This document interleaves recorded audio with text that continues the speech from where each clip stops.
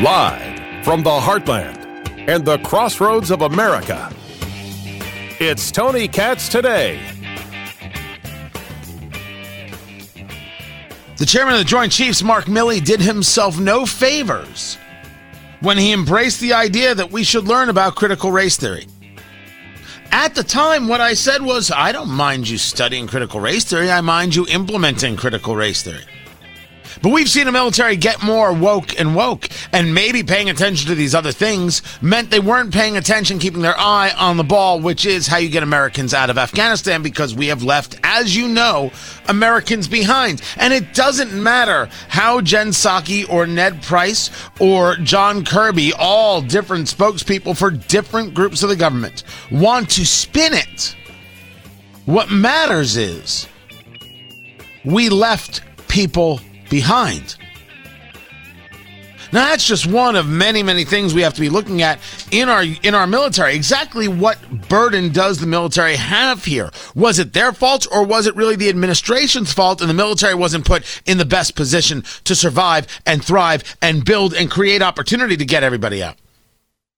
And how could it possibly be that we have a military that is in the best position if we have leadership like the chairman of the Joint Chiefs, Mark Milley, who are not engaged in creating a better military, but rather using a military for social justice purposes? Tony Katz Today. It's good to be with you guys. Facebook, Tony Katz Radio, Parler, Instagram, Twitter, Tony Katz, and find it all at TonyKatz.com. Congressman Jim Banks joins us right now from the Indiana 3rd District, has introduced an amendment to the National Defense Authorization Act, known as the NDAA, to ban the teaching of critical race theory in the military. And sir, before we get to your amendment, you saw Joe Biden speak to the country. The evacuation is over, the greatest airlift in history. We ended the war. In many cases, people seeing it as trying to take a victory lap.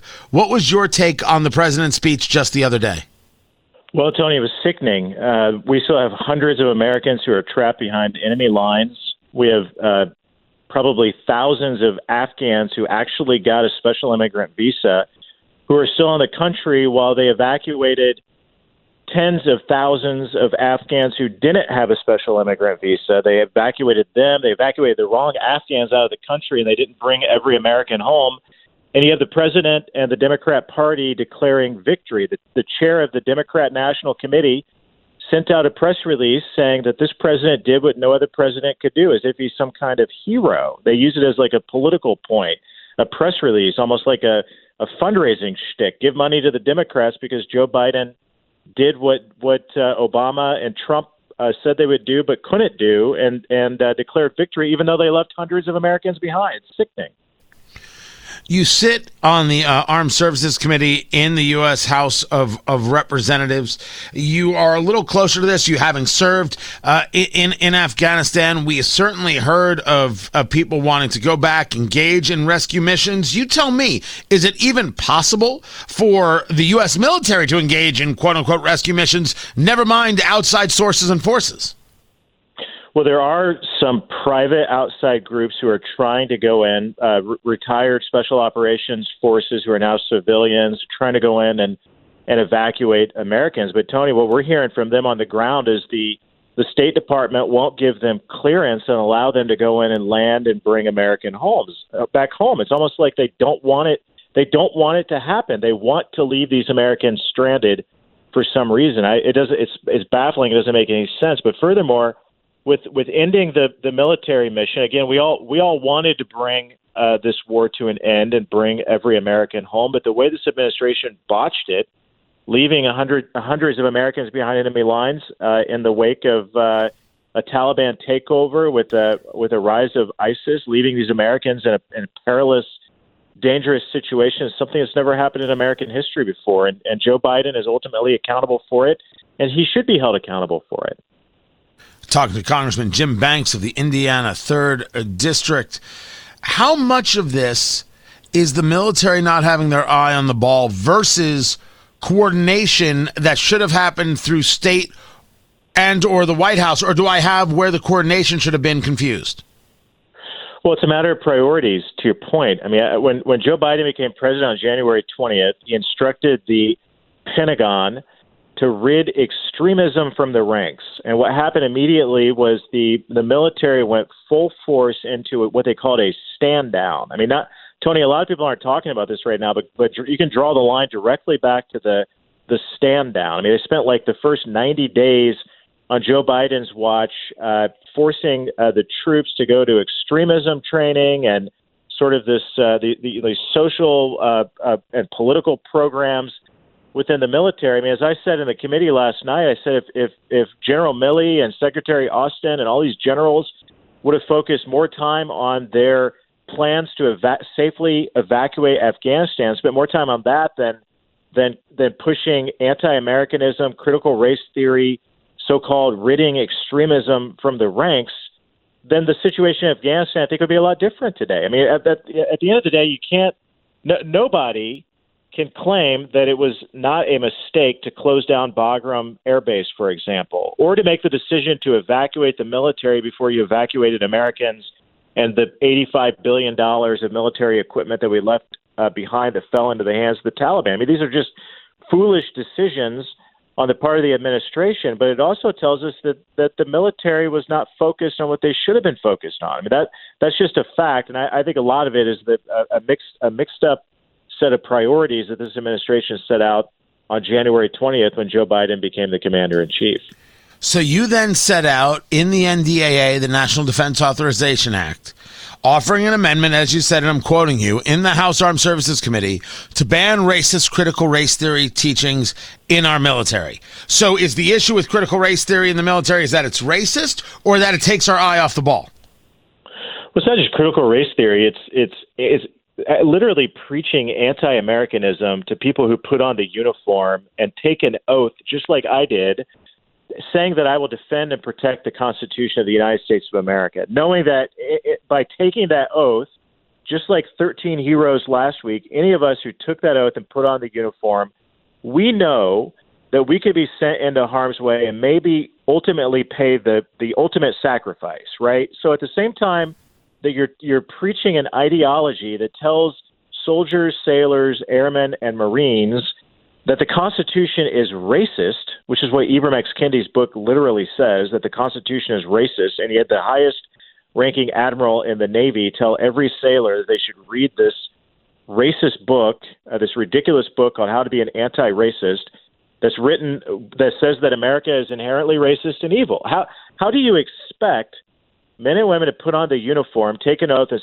swear to uphold, defend, and protect the Constitution of the United States of America, when at the same time you're telling them that the Constitution is racist and that America is inherently evil? That is not sustainable. It's not sustainable to preserve this great country if you're preaching this anti-American ideology. And there are cases, as you mentioned a little bit ago, I mean, that at the military academies, we have examples where this ideology has been taught, even though General Austin, the Secretary of Defense, claimed that it wasn't being taught. It is being taught at our military academies. So my amendment was simple last night. It says it didn't name critical race theory, but it spelled out the tenets of critical race theory. You can't preach an ideology or push an ideology on our troops that tells them that America is evil or fundamentally racist. At the end of the day, not a country that's worth fighting and dying for. This gets into the conversation, sir, talking to Congressman Jim Banks of the Indiana 3rd District. This gets into the conversation of the purpose of the military. And I am one of the people who argues that the military is not a tool for social justice or social change. The military has a specific job and purpose. We often also hear about the difference between those men and women serving and those in the leadership. Where does it change? Where does it change from the idea that the people who are actually serving are these good people who love their nation, and that when they get into the position of being a general, they lose all sense of rationality? It has to start earlier, is my position. Am I right or am I wrong? Well, I mean, it starts with the commander-in-chief. I mean, we have a tradition in this country where the United States president is the commander-in-chief, the civilian head of the military. I mean, it was like I talked about this last night in our debate. I mean, by the way, we were in the committee room for 18 hours till about 2:30 in the morning, and this was one of the debates that took hours of our time yesterday. Debate, and it's worth hours of our time. But I debated this, that that it was like a light switch went off on January 20th. All this garbage was always out there. Critical race theory was there. But when Donald Trump was commander-in-chief, it wasn't a full frontal attack on the military of social reengineering, using the military as a political tool. It just didn't happen when he was commander-in-chief because he stood against it. But when Joe Biden became the commander-in-chief, it changed. And furthermore, you have a whole hierarchy within the United States military led by General Milley, the chairman of the Joint Chiefs, who infamously said in the same committee room that I was in all day yesterday, he talked about how he was defending critical race theory and how he wanted to know more about white rage, as he put it. If you have the top general in the entire United States military saying that and giving permission to other generals or even junior officers all up and down the ranks of the chain of command, Tony, you're building a generation of other generals and military leaders who think they can get away with the same thing. That's why we got to put a stop to it right now, or we're going to see more examples of this type of social engineering, politicization, and anti-Americanism being pushed out on our troops. Are you getting pushback? Are you getting pushback from the members on the political left, or even members in your own party? Well, it was a party line vote. It was interesting last night. I mean, I thought there might be a few Democrats who like to talk like they're a moderate when they go back to their districts, who would say enough is enough. I'm going to take a stand for America. I'm going to take a stand against anti-Americanism being pushed on our troops. It was a party line vote. I think 31 Democrats voted against it. 28 every Republican, even Liz Cheney, who sat next to me yesterday, voted to ban critical race theory. So was that awkward, by the way? Republicans get it. Democrats are defending critical race theory. Was it awkward sitting next to Liz Cheney? No, not at all. But it was a long day, 18 hours. Before I let you go, sir, one of the things that we've been talking about Afghanistan is whether or not we need to rethink the idea in terms of, in regards to foreign policy, of forward troops, of light footprints, as Senator Ben Sasse and others have discussed. Is this something that we should be seriously considering now in the wake of what has happened, regardless of what Joe Biden has done wrong? Is there a idea that the United States, with forward forces and light footprints in multiple spots, has to be the standard bearer? Well, we learned over 20 years that nation building doesn't work. We're not in that business. We shouldn't be in that business. It failed. But I've always been a believer, Tony, that if we're going to eradicate ISIS-K, who wants to directly attack America and our allies, then we need a light footprint of special operations forces in places like Afghanistan to get that done. That doesn't mean continuing the failed efforts that we've been involved with. And frankly, Donald Trump set us down this course to end the nation-building tactics in Afghanistan. He had a footprint of 2,500 troops. But if we left special operations forces, counterterrorism-focused troops in that region with ISR capabilities, intelligence capabilities, so that we can quickly take out those, especially ISIS-K, Al-Qaeda fighters who want to directly attack America or Americans, then we're in a lot better position with that than where we are today. Congressman Jim Banks of the Indiana 3rd District, I appreciate you taking the time, sir. We've got more coming up. I'm Tony Katz.